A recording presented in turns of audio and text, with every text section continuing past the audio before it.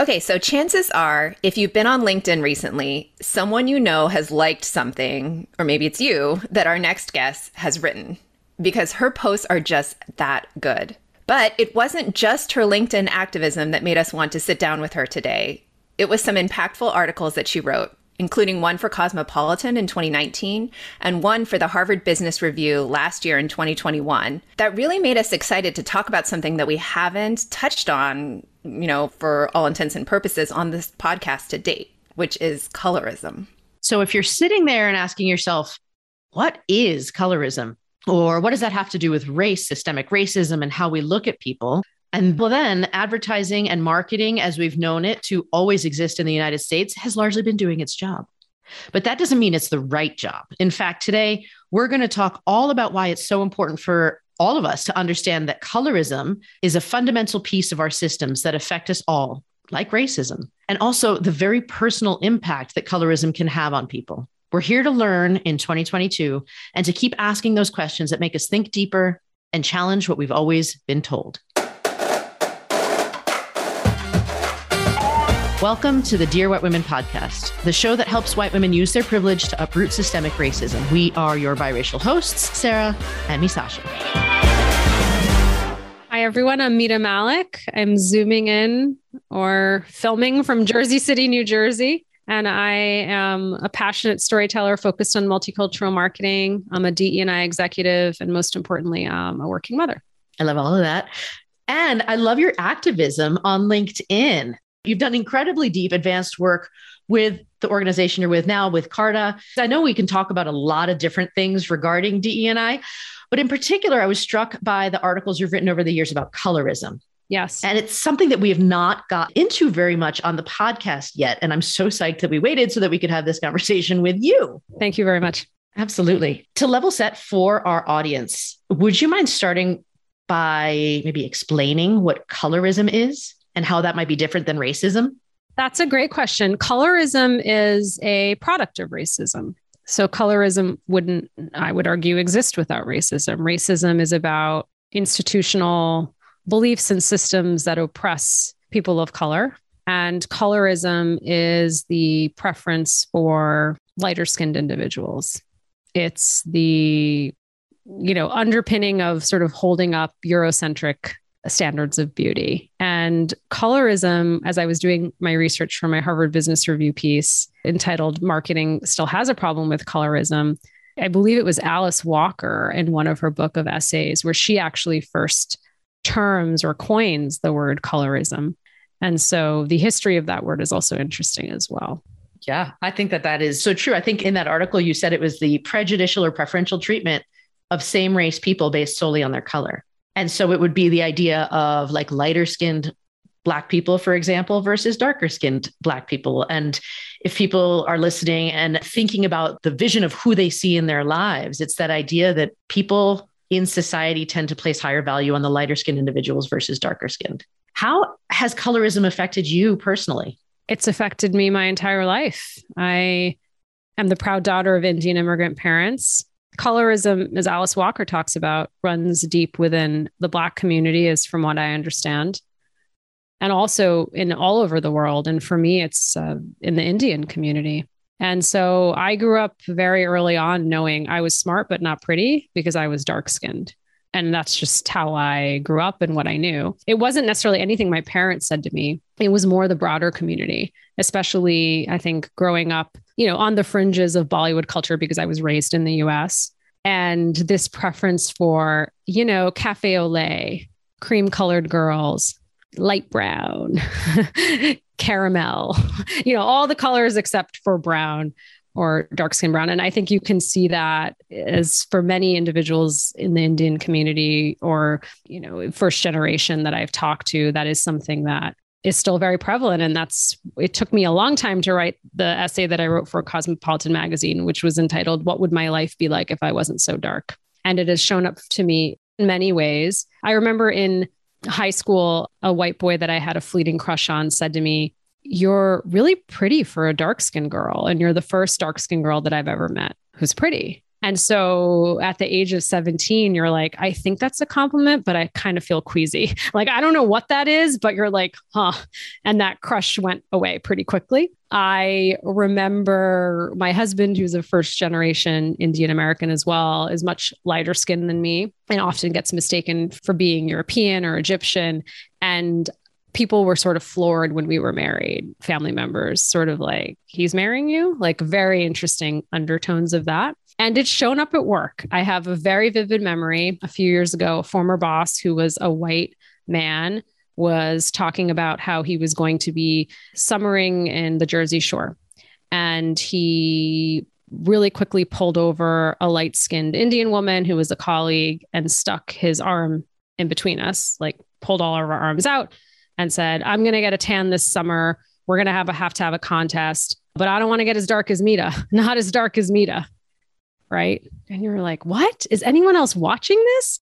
I think it's just really embedded in so many things we do, whether it's at work or outside of work. And I think it's just so deep seated, we don't even notice it.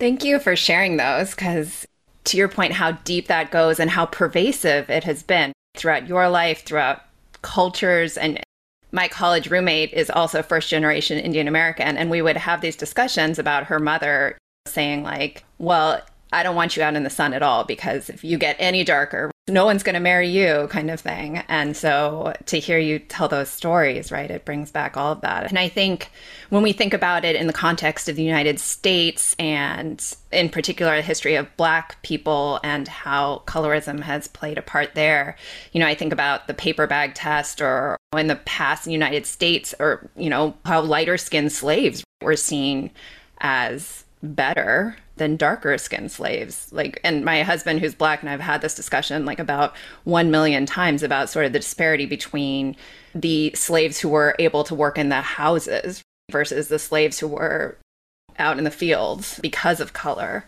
And so I would love to hear you talk a little bit about this as well, because I know that we just talked about how it shows up in Indian culture, but I think that people are surprised at just how deep that runs here. It is. And I think you actually said it beautifully. It's tied to the institution of slavery, which still has modern day repercussions in our country. And it is the proximity to whiteness is how I can describe it. So exactly as you said, enslavers who would force lighter skinned individuals to be working, Black individuals, let's be specific, to be working in the home versus who were forced to work in the fields. And that is the paper bag test. I'm not a historian, but understanding sort of the paper bag test and like, are you the color of the paper bag or lighter? And so that idea of colorism shows up today still. And so it's very deep seated and it's very painful. It is very painful, as you say, the comments about don't go out in the sun, don't go out into the beach. For years, I wasn't a beach person for that reason, which people didn't really understand. But I did not want to get darker. And then if you think about just, you know, within the US context, which actually has a ripple effect globally, is this push for lightening, brightening, whitening, radiant, like all these like euphemisms. It's all the same thing, trying to get lighter, trying to push products that will make me less brown, make me that light brown color, whatever that is. And so that's all coded language, right? Again, tied back to getting as close as I can, proximity to whiteness. I had several thoughts and questions I'd love to talk out with you both, but one thought I had was, does this affect men as much as it affects women? The second thought I had about this proximity to whiteness was this idea that so many people of Asian descent who live in America are talked, especially if they are, say, you know, Northeast Asian. I've talked to Asian people who are like, oh, I don't really consider myself Asian. I just hang out with white people all the time. And does that have to do with the fact that a lot of times people of Chinese, Korean, and Japanese descent tend to be lighter skinned than people perhaps of South Asian descent? And then, oh my gosh, can we talk about these freaking whitening creams? My mom just ordered me a line of like this. It's called the whitening line. There you go. Yeah. Of like face wash and lotion and all of that stuff. And in Japanese culture, that's huge. It is huge. All my aunts every summer would try and get me all of that. Right. Yeah. So I want to talk about that living within the Asian culture itself before we come in to talk about sort of American culture. It's a huge market. It's billions and billions of dollars in Asia alone. I mean, it has global ramifications. So we talk about Black Lives Matter, here and globally. And then yet there's this desire, this proximity to whiteness. So it's interesting, especially as companies have been, really showing up or saying they're showing up, let's say, Black Lives Matter. We're an ally for the Black community. And then they're selling lightening products and whitening products. You're like, how do those two things coexist? Right. And so there's been a reckoning because many of these companies have rebranded or renamed products, I would say renamed. I don't know. I'm not a scientist, so I'm not an R&D specialist. I'd have to call a friend to see how those ingredients have changed. But to your question about the difference between men and women, and I can only speak to this from my cultural viewpoint. And again, my viewpoint, I'm not stereotyping for all Indians, but I do know in my own family where arranged marriage has played a big part, women who are lighter skinned are at an advantage when it comes to getting married. And it's often talked about. Right? So-and-so's too dark, right? To be getting great marriage proposals. Oh, this person's so fair and so light. And so, it is just so associated with how we will sometimes characterize or sometimes how we actually identify individuals. So I have seen that played out personally, which is devastating. This is the issue. It's a huge industry. There's a lot of money to be had. So the question is, who's going to stand up and say, forget the money. I'm actually going to do the right thing because this is really deep-seated. I once had a executive say to me, I worked at Unilever for many years, and we had a product called Fair and Lovely, which was rebranded to, I believe, Glow and Lovely. But when people would ask, why do you sell this product? And I had just joined the company. I remember this. And the explanation from this white executive was, well, I can tan. So I choose to tan. And so that's a choice. So people can choose to lighten their skin. But I think what you miss then is the global cultural context, which most people are sitting in countries where you were either the colonizer or you were colonized or conquered, right? And so you go back to the roots of that and who was it that played those roles? And it all goes back to the proximity to whiteness. And so I think even to make that statement comes from a real place of privilege. Like, you don't understand. By making that statement, it is not the same. I would say that analogy should not exist. Mm-hmm. Speaking of what you just mentioned about products and being in business, how does colorism show up in business and why does it matter for business? Well, because you're leaving out an entire segment of the population who is dark skinned, who wants products. I am always looking for products that'll serve my needs. I am looking for products that serve darker skin tones. I know it'll serve me.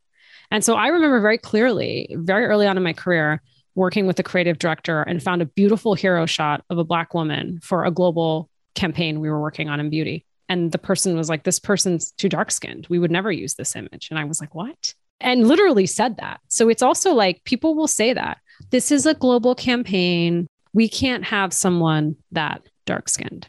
And so I think you've also seen this movement, racially ambiguous models. Let's pick someone who's racially ambiguous. We have no idea what they look like. That's even better. So basically, we're trying to say we would want to cast someone Caucasian, but let's go the racially ambiguous, or again, back to the proximity to whiteness point. And so I've seen it show up in so many ways. And I think the demographics, at least from a US perspective, are changing so quickly. You can't continue to ignore a consumer. The multicultural consumer, according to Nielsen recently, is like $3.2 billion of spending power.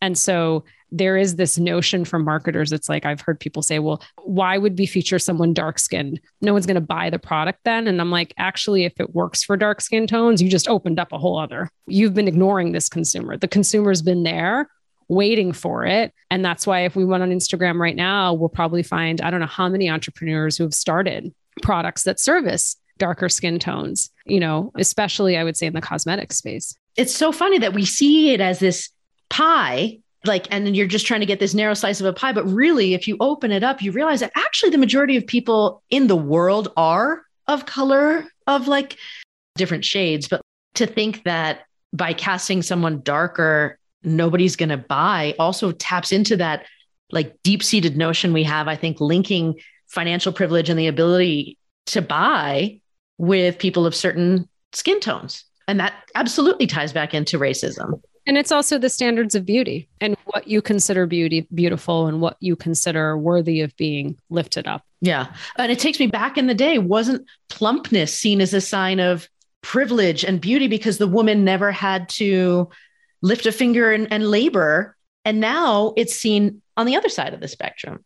Well, and I think about like in my IP experience of dealing with, inventors and people who want to be first to market, right? And because you can capture this whole sort of untapped market. And so it goes against, theories behind like, wouldn't you want your products to get to the people who really have never been served? And this is your market space. So you would think from a financial perspective, racism and colorism removed, this would be an amazing opportunity, to your point earlier. Absolutely. And one of the best cases that has been talked about over and over again is Fenty, Rihanna's launch of her makeup line several years ago. Darker skin tones, foundations, shades, they could not keep them in stock. Could not. I knew because I was one of the ones trying to buy them. Like it was flying off the shelf, whether that was in Sephora, whether that was online in e-commerce. And so there's a market. There is a market there. It's just a market that's been ignored for all the reasons that we've discussed. The other thing that I found is interesting with what my friend Dee Marshall calls the diversity tipping point of 2020, we've seen a lot of diversity washing in the marketplace, which is a lot of companies making empty promises that they're not actually following through on. I've also seen what I'm calling diversity dressing, which is the opposite of what we're talking about, which is I'm on Instagram. I'm seeing like this amazing, a beauty brand who I will not name, and a really amazing image of a Black woman close up with cream on, applying something. And then I go to the website and I'm like, you don't even sell any products for someone this dark skinned. So it's diversity dressing. So now you've gone to the other end because you feel like that's what you have to do to show to the world, but you actually don't have, and I'm not talking foundation, I'm talking foundation, eyeshadow, blush, lipstick, all of the things that a consumer wants to buy. And so that's what I call diversity dressing. I was just talking about that with my husband actually a couple days ago because all of the holiday, commercials are out. And he's like, I can see that they really went for the diverse models here, but they are not selling diverse products or products for, a mass market or mass wide audience besides their audience that has always bought this particular product. And so I think that's a great term for it, diversity dressing, that I had not heard, but I'm definitely going to use now. You can use it. You can use it. Take it. Yes. Awesome. When I think about this in marketing and advertising, I also think about how colorism impacts so many other parts of our society, right? Like I think about it in medicine, for example, where, there have been detrimental health issues to people who are discriminated against because of the color of their skin, as well as worse healthcare treatment. So I don't know, are there other spheres that you really see this in? The medicine one is really interesting. I don't know if you all saw the image that went viral of a Black fetus, and CNN picked up on it. Phenomenal. A Nigerian medical student and illustrator who's been doing this for a while. But for many individuals, it's like, wow, I've never seen a Black fetus in a medical illustration. I've never seen a pregnant Black woman in a medical illustration. And so you think about the importance of medical illustrations for medical professionals who are being trained. And if your entire medical career, you're only seeing images of white individuals and Black, dark-skinned individuals, Black representation in particular is excluded, erased, then how do you show up as somebody who's caring for the health of others? And so that to me was a really startling one, that suddenly people were like, I had never seen that before. And how could I not have ever seen that before or see myself represented? Another really interesting one in the medicine space tangentially is Band-Aids. Like it took Band-Aid how long to actually create a Band-Aid that matches? For years, it was like I had a peach color Band-Aid on my brown skin, right? So this whole idea of what nude is really interesting too, right? So, and that crosses so many industries. Like nude is pinkish, white, beige. You're like, no, that's not nude. That's your nude. That's not my nude. My nude is brown. And so there's a brand that I'd been following on Instagram for a while called The Nude. And they actually petitioned the Oxford Dictionary to change the definition of nude to matching your skin tone. And they're an apparel company. And this is something, whether it's shoes, whether it's undergarments, it's this whole idea of what is nude. And I thought nude shoes were beige shoes, right? That's not nude, but I like thinking about this. I was like, oh my God, like I had like these really cute, like beige pumps that were like my nude pumps. And I'm like, and that's even as an adult. And I'm like, wait, that's someone else's nude. That's not my nude. So I'm still having revelations about this topic. I love that. I mean, because the same way that, so I had posted that medical drawing on our Instagram because I also was like, I can't believe I didn't realize that I had never seen a Black fetus represented before. And the same response came on our Instagram feed from others. And I think that idea of constantly questioning stuff like nude, or I often tell the story of my daughter when she was really young, asking me for the skin color crayon. And I remember at that point being like, what skin color are you talking about? And asking her that question, I feel like the opportunity to think critically about what is being fed to us is there all the time. And then so I would love to ask you, how can listeners who maybe aren't in the medical field, how can we do something about this? What are the actions that people can take based on realizing that there is societal pressure placed on expectations and understanding of people, based on their shades of brown, lighter to darker, in their workplace and then maybe in their personal lives? What can people do about this? That's a great question. I think start by educating yourself. I know you all have resources. I have a number of pieces that we could link to the podcast, but educate yourself on what is colorism if you have no idea. And if you have no idea, that's okay because it's not your lived experience. But now's your opportunity to understand what that means. Because once you understand what it means, you can think about how it shows up. So you can be in HR or in recruiting at work, and you can see a brochure or something that's being created on the website where it's all lighter skinned individuals. And you're like, huh? What's going on here? Where's the diversity of representation? You can be looking at a brief that continues to say 18 to 35-year-old racially ambiguous. You're like, okay, let's have that conversation. Is there racism that's showing up in this brief? Like, those are the hard questions we need to be asking for at work. If you're developing products, I'll never forget, for years, I developed beauty products that didn't work on my skin tone. And finally I was like, this doesn't even work. Like, what am I doing? Like, this eyeshadow doesn't show up on my skin. There's not enough pigmentation. So I think we need people to interrupt bias when we see that happening. And then I think in our personal lives, I'll just go to the place of anyone who's listening who has children in their lives. Like, inclusion starts at home. And so thinking about, if I only give my little brown girl white dolls, what am I teaching her? And similarly, if I only give her brown dolls, and if I'm a white mother with a white child who only gives white dolls, like, what are we teaching? And so I think there's so many opportunities, from the toys they play with, the books they read, to films they watch. I really want to give a shout out to Passing on Netflix. I don't want to say anything else about it, but if you can watch it on Netflix, wow. This topic of colorism, I mean, it is such a beautiful film, and I don't want to give anything away, but that film is right about the topic that we're discussing. I love that. I also had two other thoughts, because you mentioned as a parent, I also think as a teacher, it's so important for us to realize, like, and I know, Misasha, you've talked about this too, being aware on the playground, like, is my kid being judged based on the color of their skin or not? And the fact that especially Black female students with darker skin are like much more likely to be suspended than their lighter skin counterparts. Teachers have the ability to check that. And same thing, I think the assumption is made so much that, Black boys are seen as so much older than white boys of the same age, for example. And so to check our biases when we're looking at the kids around us, I think is really important. I think just also paying attention just to the small details, and you get to know people. I don't know how many times, and sorry to all my bride friends who are listening, I've been a bridesmaid and they've politely, they very generously said somebody would do my makeup, and I show up and I know it's going to be a disaster because they don't have any of my makeup, because they won't for dark skin. I just know.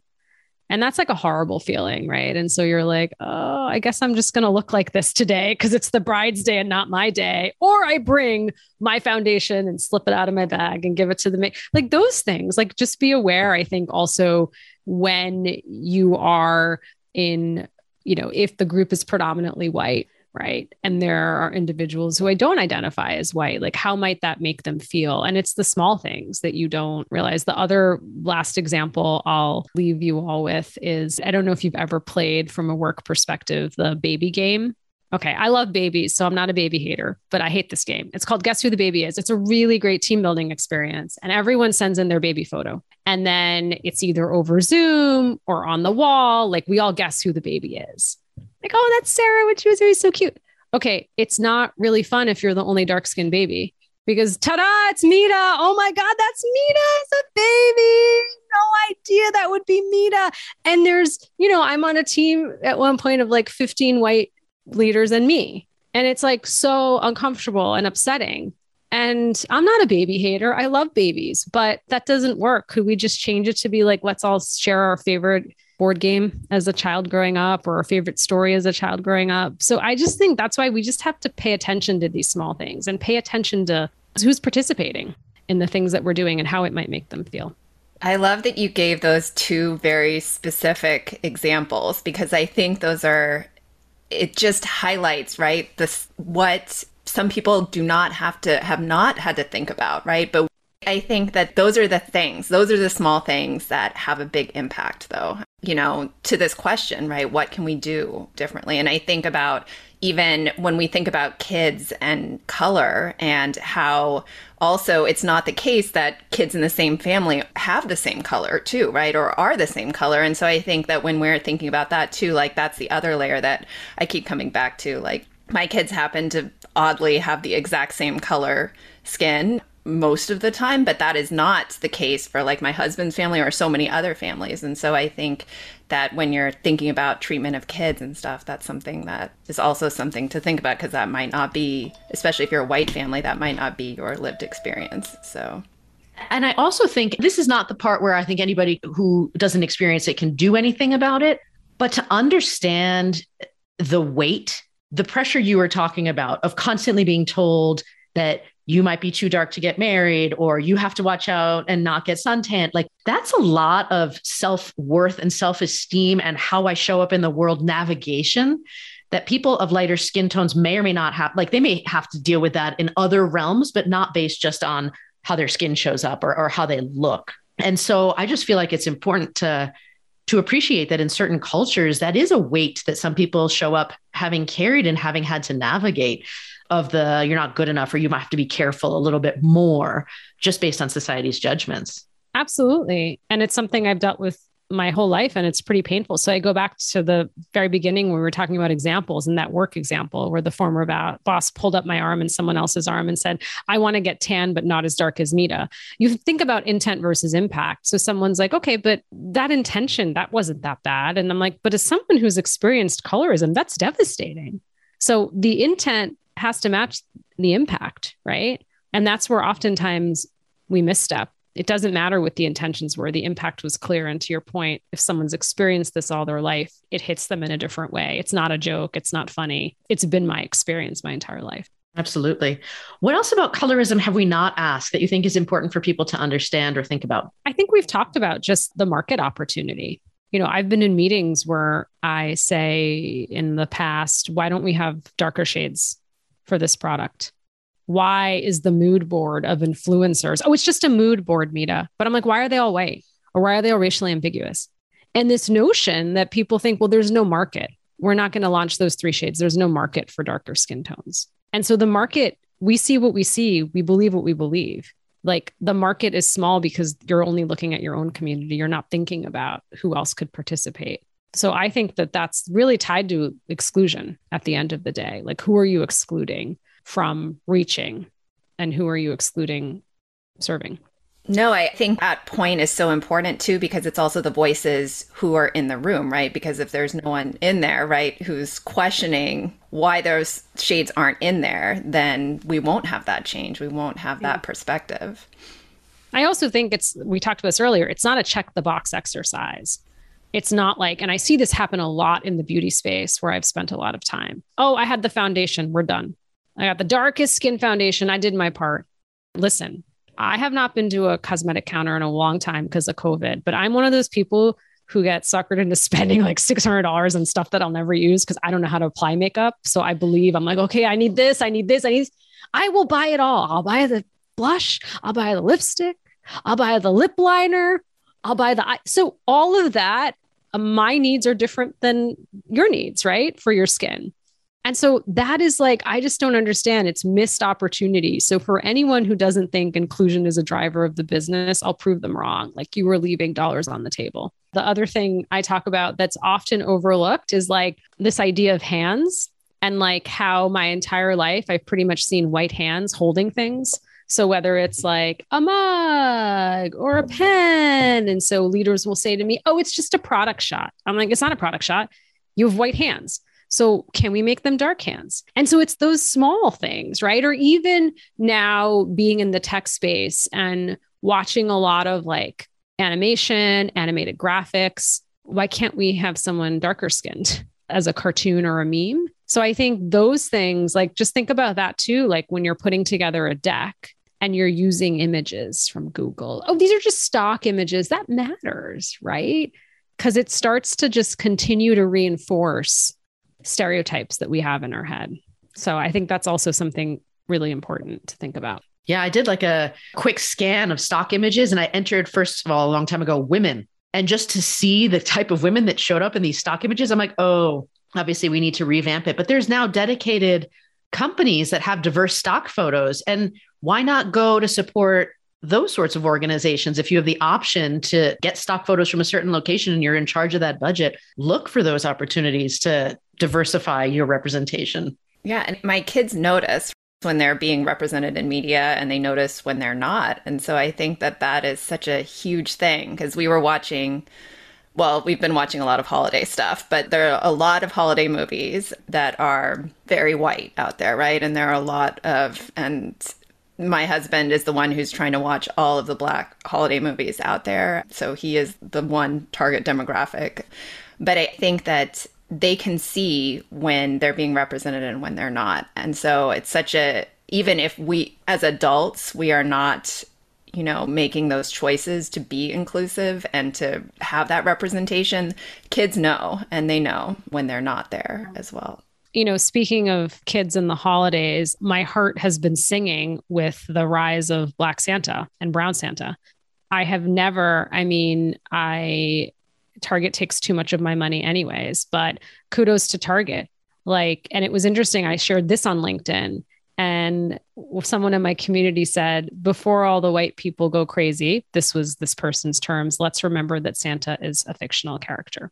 But it is, Old Navy, Brown Santa pajamas. Old Navy has a whole program that they're starting to train Santas, to get more Santas of diversity of representation. So how could I be a Santa and show up to take photos with children, to greet children, to, the banter and answer questions. And then I received a holiday card from someone on my team, and it was the first time it was someone dark-skinned on a card. And you're like, this is the first time in my life I received a heart of any kind that looks like me. And then I want to give a shout out to Be Rooted. They're at Target, and they're an incredible stationery company, and they have incredible notebooks they make.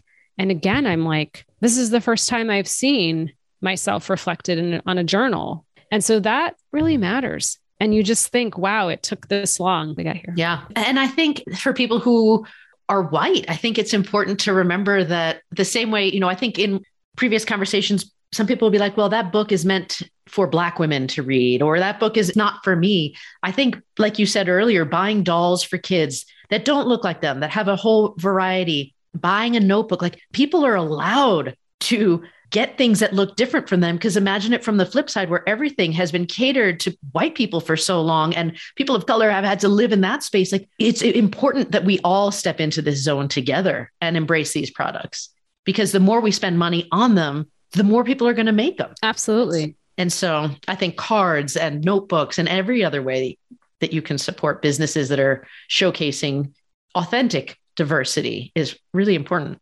Absolutely. And for my 6-year-old daughter to see this and be like, Mama, that's so beautiful, and start writing in it. I'm like, it's my notebook, hands off. But I'm like, I'll get you one. But it's like that excitement, that joy that she sees herself reflected. I knew that's what it was, because I have a lot of other notebooks on my desk. But for some reason, why did she gravitate toward that one? She sees herself reflected on the cover.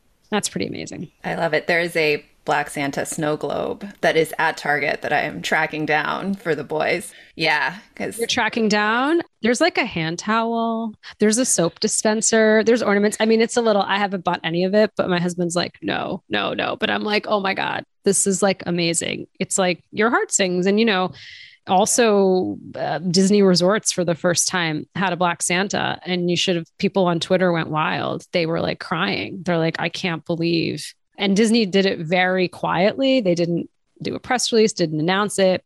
They just had Black Santas at the resort. And it was just a big moment for people who had never seen Santa represented like that. I love all of this. Okay, Snow Globe. I don't want to add that to my list. Okay, thanks for that. Now I'm going to go look at the Target app.